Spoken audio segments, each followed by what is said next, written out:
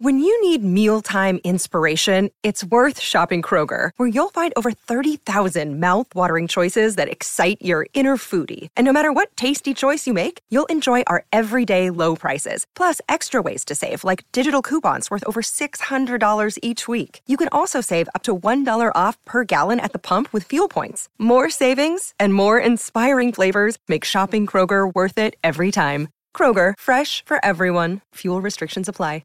Mother's Day is around the corner. Find the perfect gift for the mom in your life with a stunning piece of jewelry from Blue Nile. From timeless pearls to dazzling gemstones, Blue Nile has something she'll adore. Need it fast? Most items can ship overnight. Plus, enjoy guaranteed free shipping and returns. Don't miss our special Mother's Day deals. Save big on the season's most beautiful trends. For a limited time, get up to 50% off by going to BlueNile.com.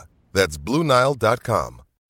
The Bucks never stop here. You're listening to Green and Growing, hosted by Sparky Pfeiffer and Nathan Marzion.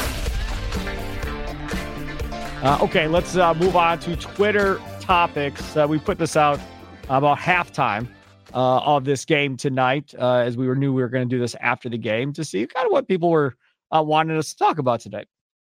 Mill McLovin tweets at Sparky Radio and at Nathan Marzian. Should Goran Dragic get any playoff time, minutes, I should say, over Jevon Carter? How much does Joe Ingles play over Wesley Matthews for defensive and offensive purposes? You can start, Nathan. To answer the first question, no. I hope not, unless there's some injuries and he has to play. I don't really want Dragic to play too much.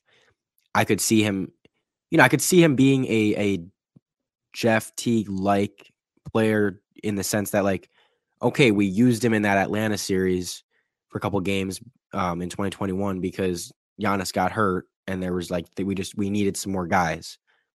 Okay, like that's kind of what he is. He's more of an emergency guy to have that has experience and you can trust a little bit.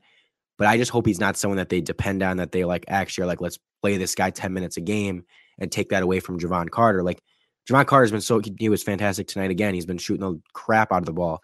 Like, he's been super, super good. I want to see them roll with him. Now, it's also a good thing to have in case, let's say you get into a playoff series and Jevon is playing really poorly. Okay, you have that option to change it out, but go with Jevon first and don't just I don't know. Again, last year they went with George Hill and stuck to it and didn't give Jevon an opportunity. And it was like, why are you not willing to change anything? Why are you kind of just going into with one plan and sticking to that plan the entire time?